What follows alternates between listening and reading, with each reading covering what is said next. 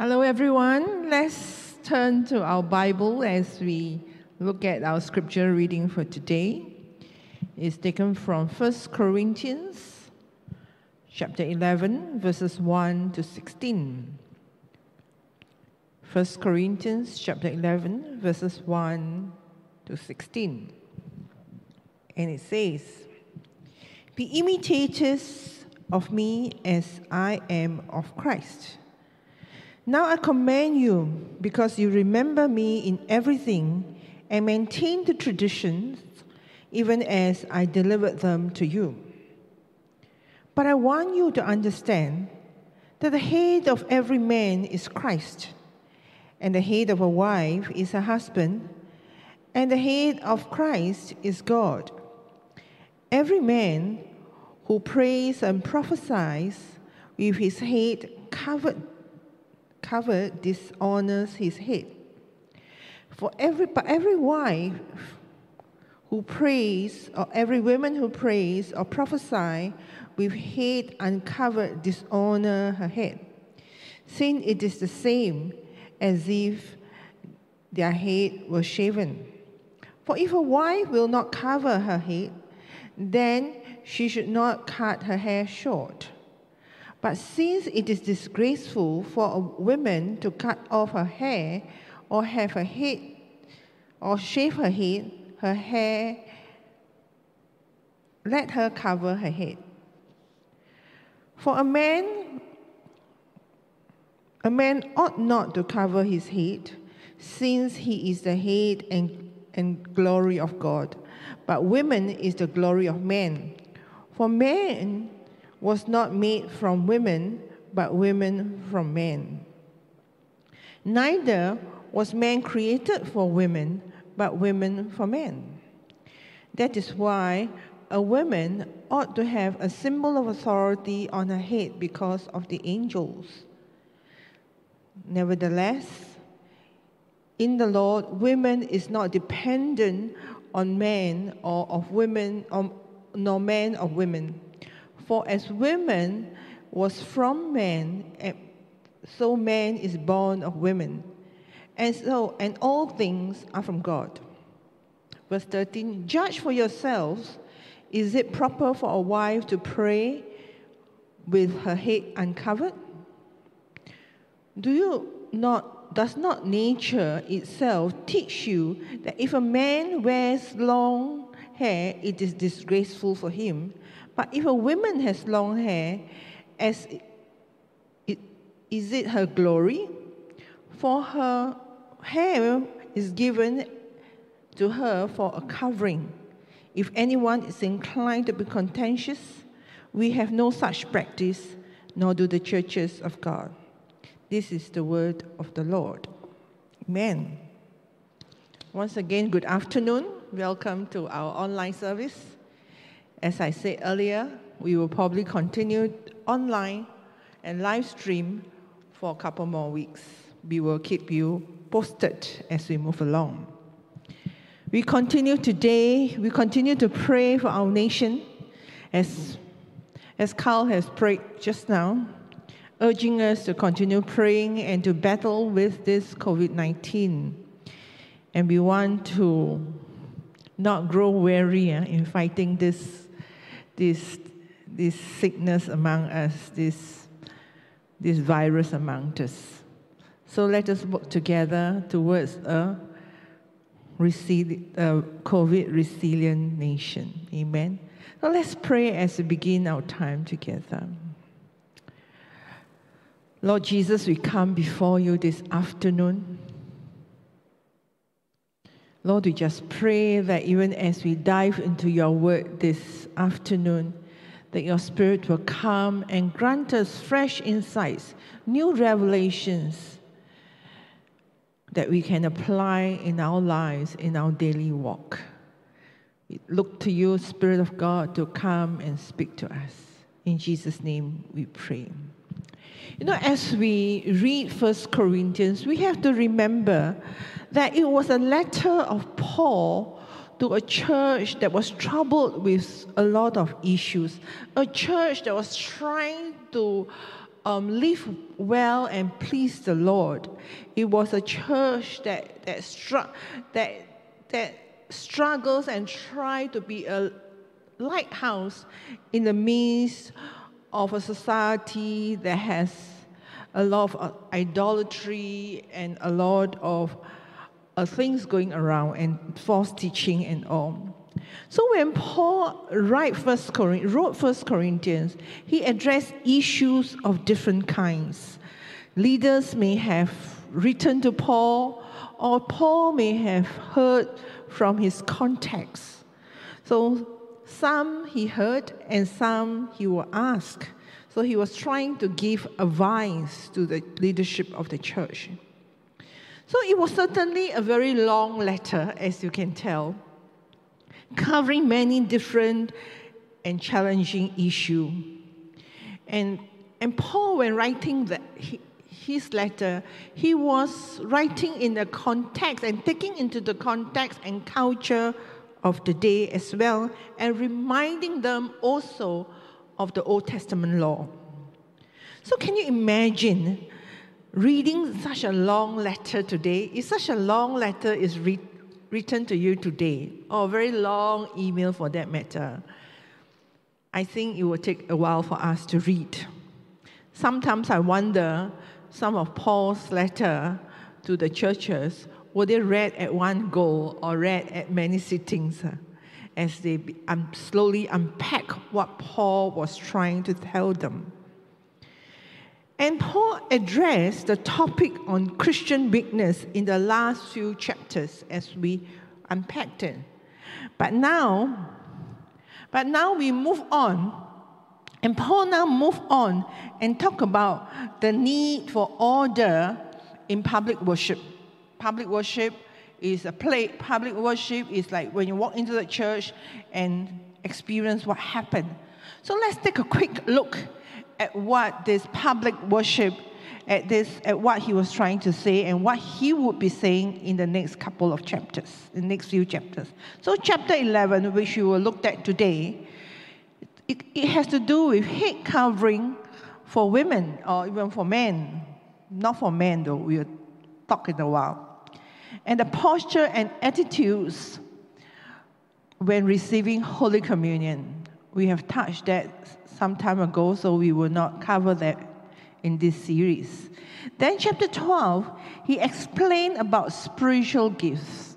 Okay, we have also covered this in our previous series, so we will not be going that way this round. Then chapter 13, very interesting that Paul should put the chapter on love here, chapter 13. So it's the famous chapter on love. Then chapter 14, the topic of speaking in tongues and having order in the worship service as well. So the topic of speaking in tongues was covered in our previous series as well.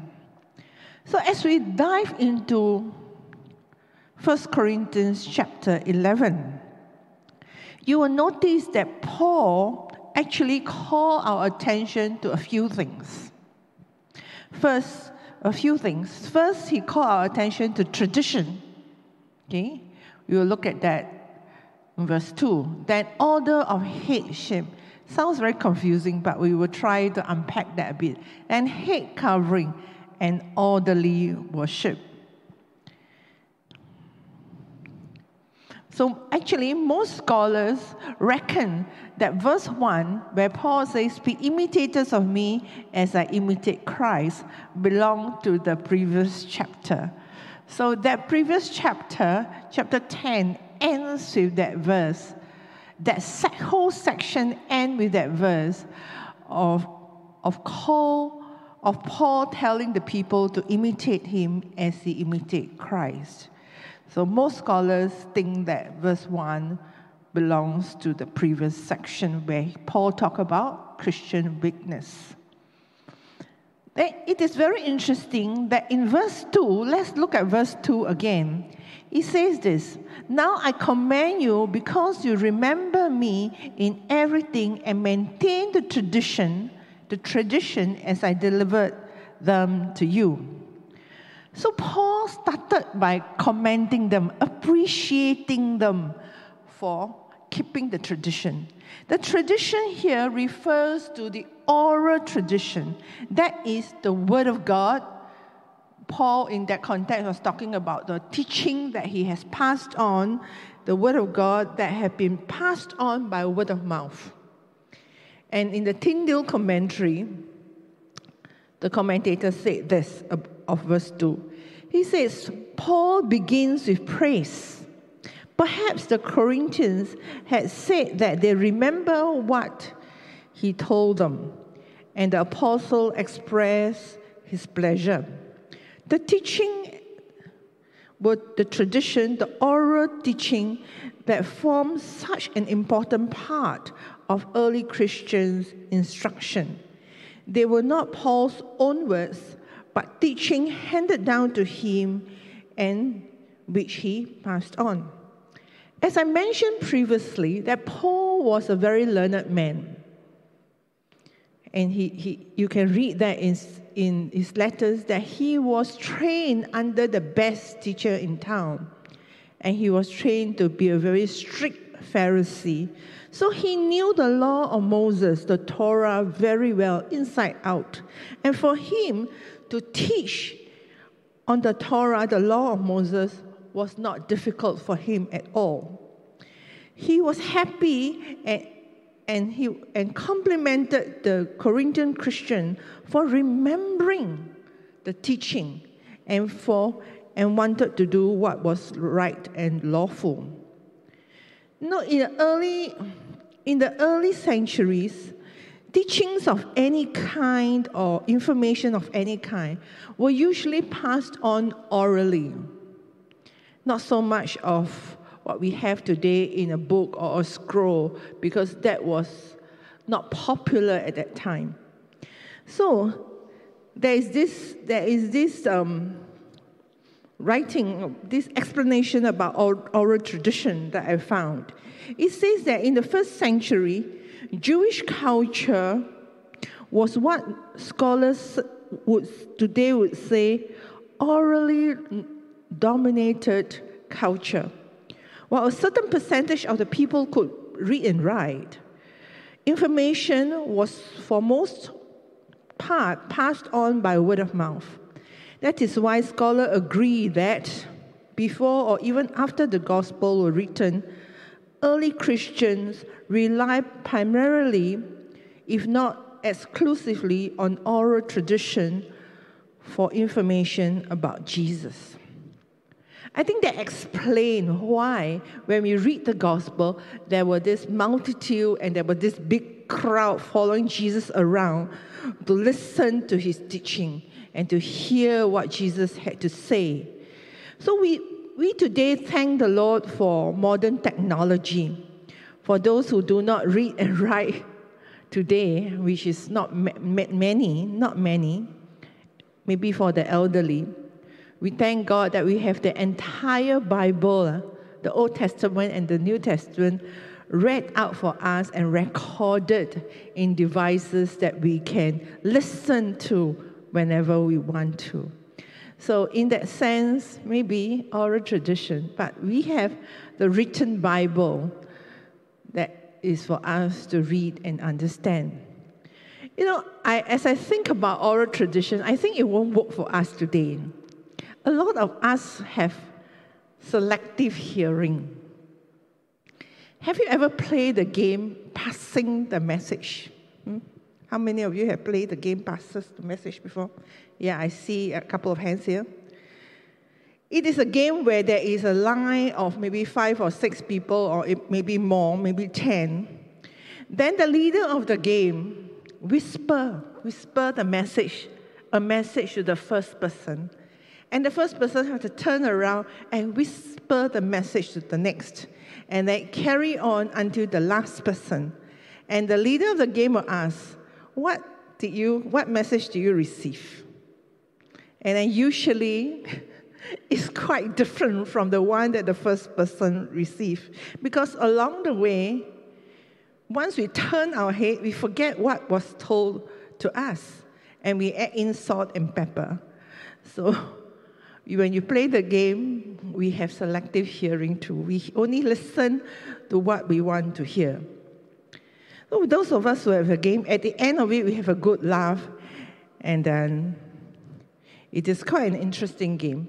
So if your cell meet physically, you may want to try that game and see whether the last person received the same message as the first person, and see how good your oral tradition is. Okay? Just for maybe 5 minutes, you may forget, Then in Paul's letter, he went on to talk about the order of headship. In looking at verse 3, Paul has a way of writing that he writes something, and then later on in the passage, he explains it. So in that sense, some people will say Scripture explains Scripture. So this is a way that Paul wrote about the next section. So let's look at the next section. In verse 3, he says, I want you to understand that Christ is the head of every man, and the man is the head of a woman, and God is the head of Christ. For a man should not have his head covered, since he is the image and glory of God. But the woman is the glory of man. For man does not originate from women, but women from men. For indeed, man was not created for the women's sake, but women for the man's sake. Therefore, the women should have a symbol of authority on her head because of the angels. However, in the Lord, neither is woman independent of man, nor is man independent of women.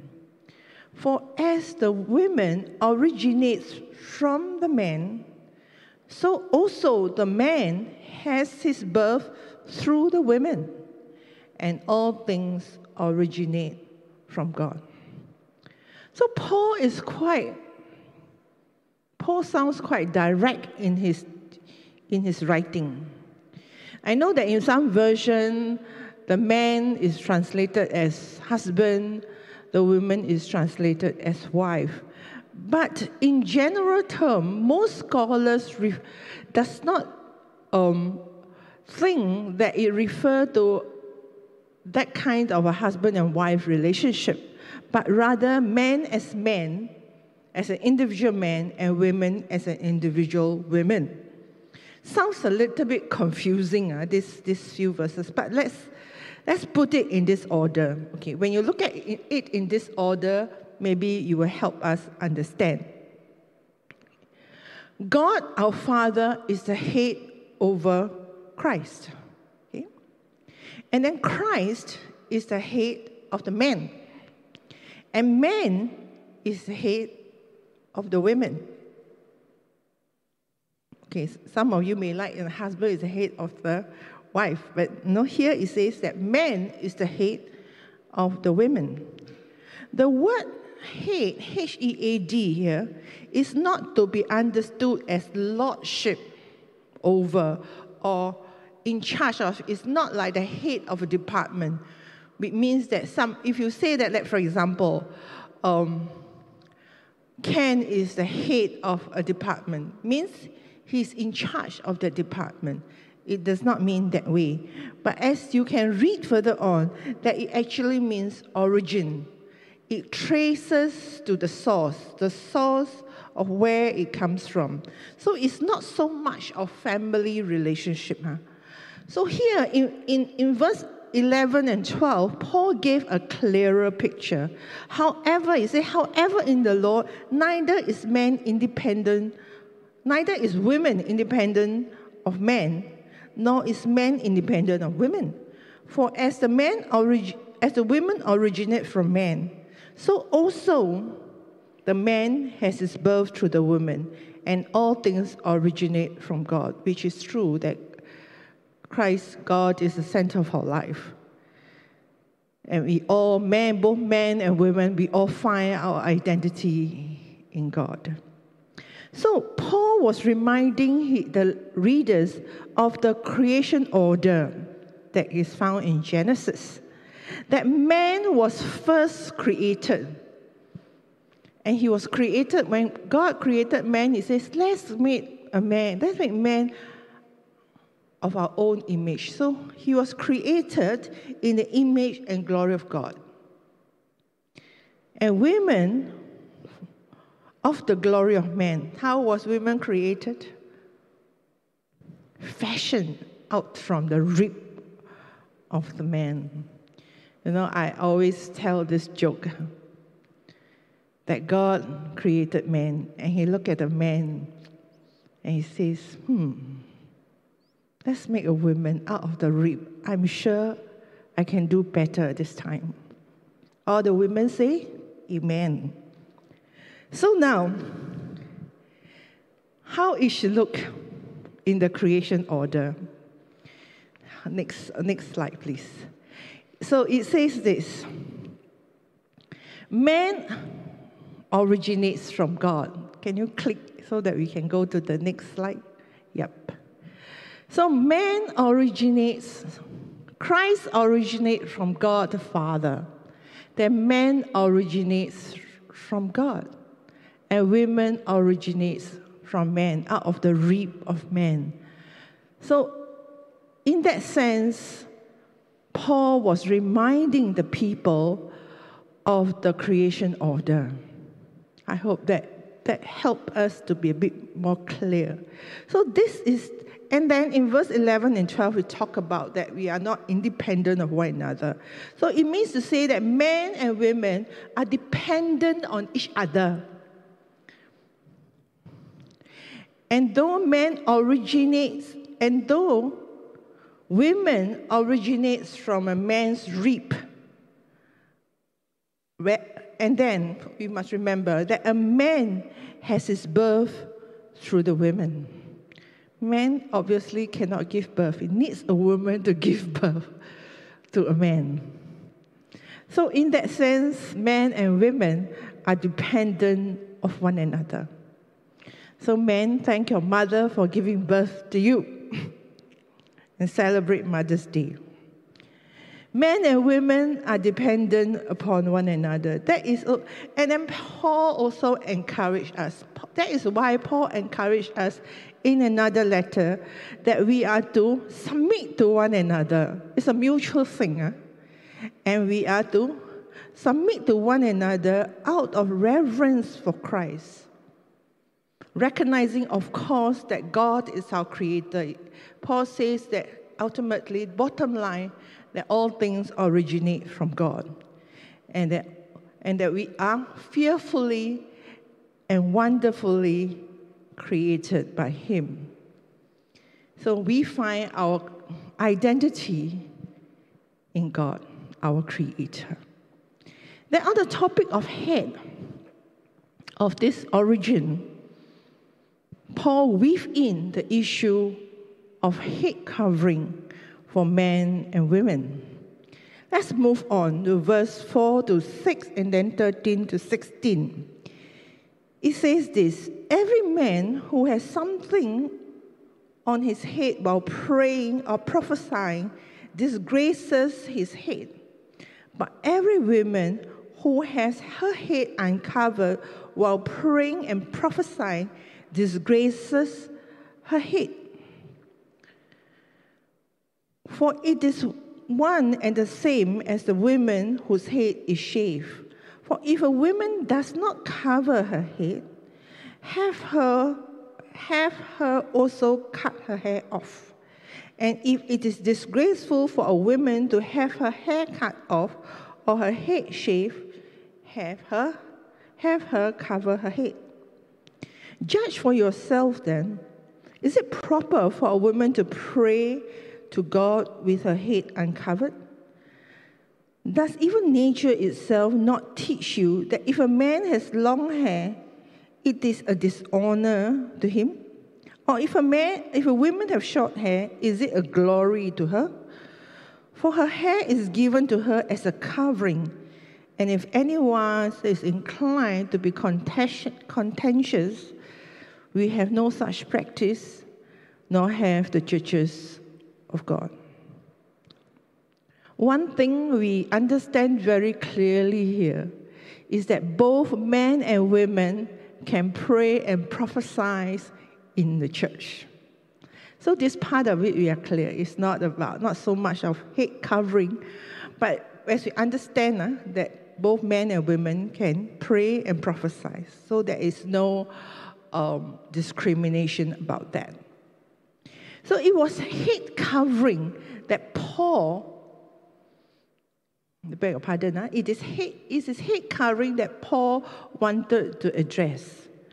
I don't think that Paul was very much concerned about the length of hair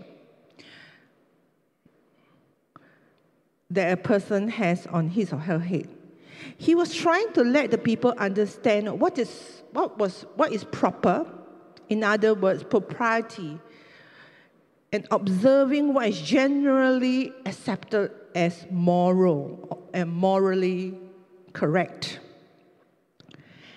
We all know that our hair is very important to a lot of us, especially women. The hairdressing salon today make a lot of money styling the hair on our heads. I understand that men, when you go into a hairdresser or a barber, you use numbers. 1 is this, 2 is this, to tell the barber how you want your hair cut. And that's what some of my guy friends told me. Whereas most women will go in and browse through magazines slowly to look at the hairstyle that they want. So we all want to look good with our hairstyle. Of course, there are men today who prefer not to have hair at all. We have one of them here in our midst. They like to keep their hair bald. But we have some of them in our midst. But for women who are undergoing some medical treatment, they may drop their hair. And most women would like to wear a wig. Nice. They like to feel good. And they think that they don't look good without hair. Hair is our glory and it's important to us. So much about hair. It is head covering that we want to talk about, not so much of hair.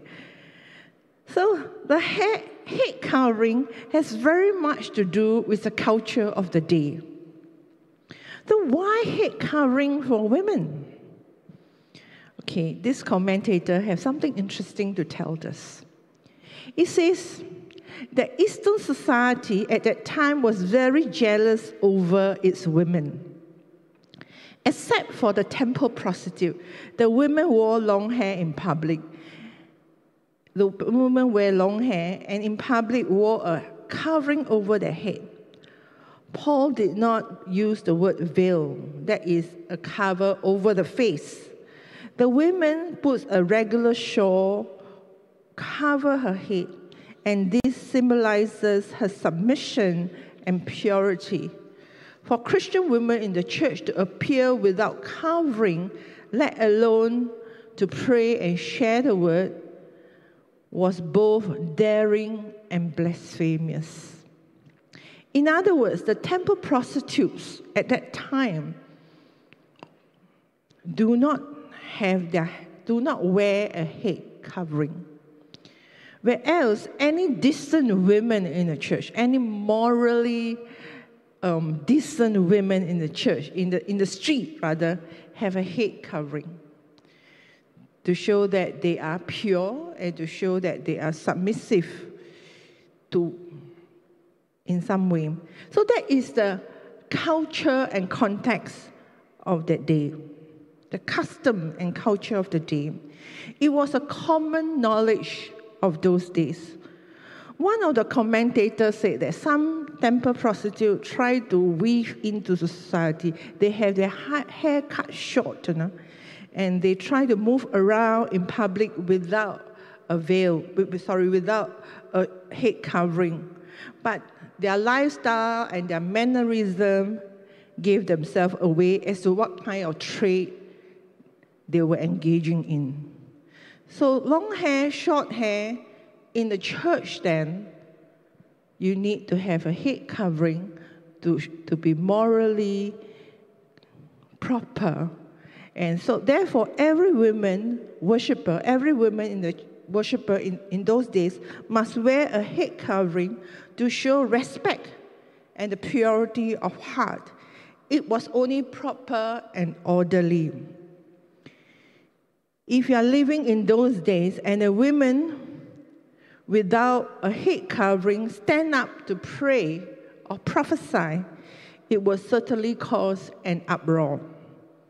So head covering has to do with propriety and their identity, a way of honoring God in the culture and context of the Corinthians. In today, when you visit Israel, women are encouraged to carry a shawl in their bag. I was told to do that when I was there, because in some sector, the women are encouraged, must wear a shawl to some places, wear a shawl over their head in some places of worship. So we have to cover our head when we go in to these places of worship. Whereas it is a general practice that whenever a man enters a place of worship, they must take off their cap or the hat that they were wearing. And I remember when I was there was this team of us, some of the guys on the team, they like to wear cap, I think a lot of the men today likes to do that too. So our tour guide kept telling them, take off your hat, take off your cap. So it is a good practice and it is respectful to the place of worship. So men, I would encourage you not to wear your cap or your hat when you come into the sanctuary. So in today's context, we do not require our women to wear a head covering because it is absolutely fine and acceptable for women to fashion a long hair or short hair publicly anywhere without head covering. No one will say anything if a lady decides to wear a hat or a cap or have a head covering. That is fine for a personal reason or for fashion. So in general, today, we don't have that practice anymore because in our culture, it is not a problem. Having said that, I must add that we all need to exercise propriety and respect when we come to worship the Lord. It is a way of honoring our God. For example, a lady walks into the church with a dress that has a plunging neckline or a skirt that has very high split, or men wearing a t-shirt, a very tight t-shirt, or slacks like a ballet dancer. Not only our eyes will wander and attention be drawn away, our minds and our thoughts will be filled with some unpleasant ideas about these people, don't we? So I believe Paul said all this because of the image of the Christian community, that he wants the image of the Christian community to be guarded, to be protected. As a Christian community, we are to represent Christ and to reflect him collectively as a witness for our Lord. So we need to do what is proper and what is orderly. Paul was taking into consideration the culture and order and context of the day. He was safeguarding the church from unnecessary accusation, like the church is not understanding and do not observe culture and the context of the day, or the church being sloppy and not honoring God. I think Paul was trying to do that. And we all know that one of Paul's focus in life was to preach the gospel. We saw that about he wanting to be all things to all men because of the gospel. And the church is set apart to do just that. That is to preach the gospel, to be a witness.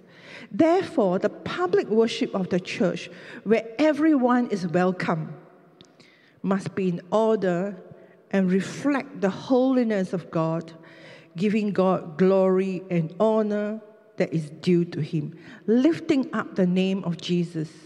And we all know that when we lift the name of Jesus up, He will draw all men to Himself. And Paul ended the section in public worship in chapter 14 with this verse. If you look at 1 Corinthians 14, verse 40, it says this: "And all things should be done decently and in order." We read from Scripture, right from the creation order, that our God is a God of order. He's not a God of confusion or messiness. If you walk in the church today and books are everywhere and pews are all over, the carpet is not straightened, and you invite somebody in and you walk in, you say, what a messy church. I wonder how the people are like. Are they also like this? So public worship needs to be orderly and proper so that we can all be comfortable and so that we can all come and sit comfortably, making sense and meaningful in our worship experience through every segment of our worship service and not be unnecessarily distracted. Public worship is a time where the body of believers gathers to celebrate God, giving glory and honor to God through songs of adoration, through prayer, through the reading and preaching of God's word, and of course, through our giving. Public worship is serious. It is a time where the Christian community gets shut in with the Lord, that you and I get shut in our worship to our God, together with fellow believers, as well as a time of personal reflection. So public worship is serious. And I pray and I hope that we will all look forward and long for the time very soon, I hope, that we can all come together and meet together physically to do this together, to worship the Lord together as a community in this beautiful sanctuary. And public worship is also a time where the Christian community collectively represents Christ's kingdom to the world. And in that way, and in the way that we worship, may they see the sincerity, may the pre-believers see the sincerity of our heart and be drawn to the God that we all worship. That our worship to God is real and authentic.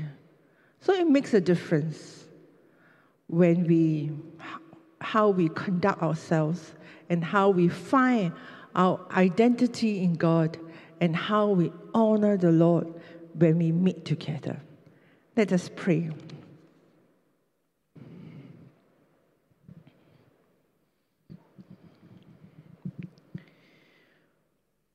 Father, we thank you that you call each one of us to walk in holiness, that you call each one of us to reflect your glory.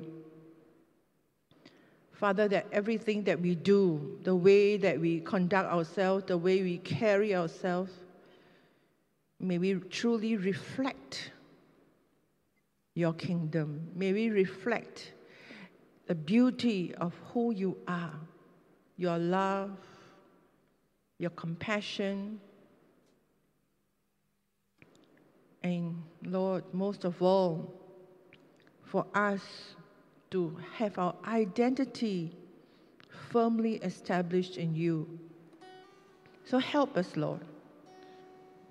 Help us as we reflect you. May your Spirit help us that we will indeed be a good representation, good ambassadors of your kingdom.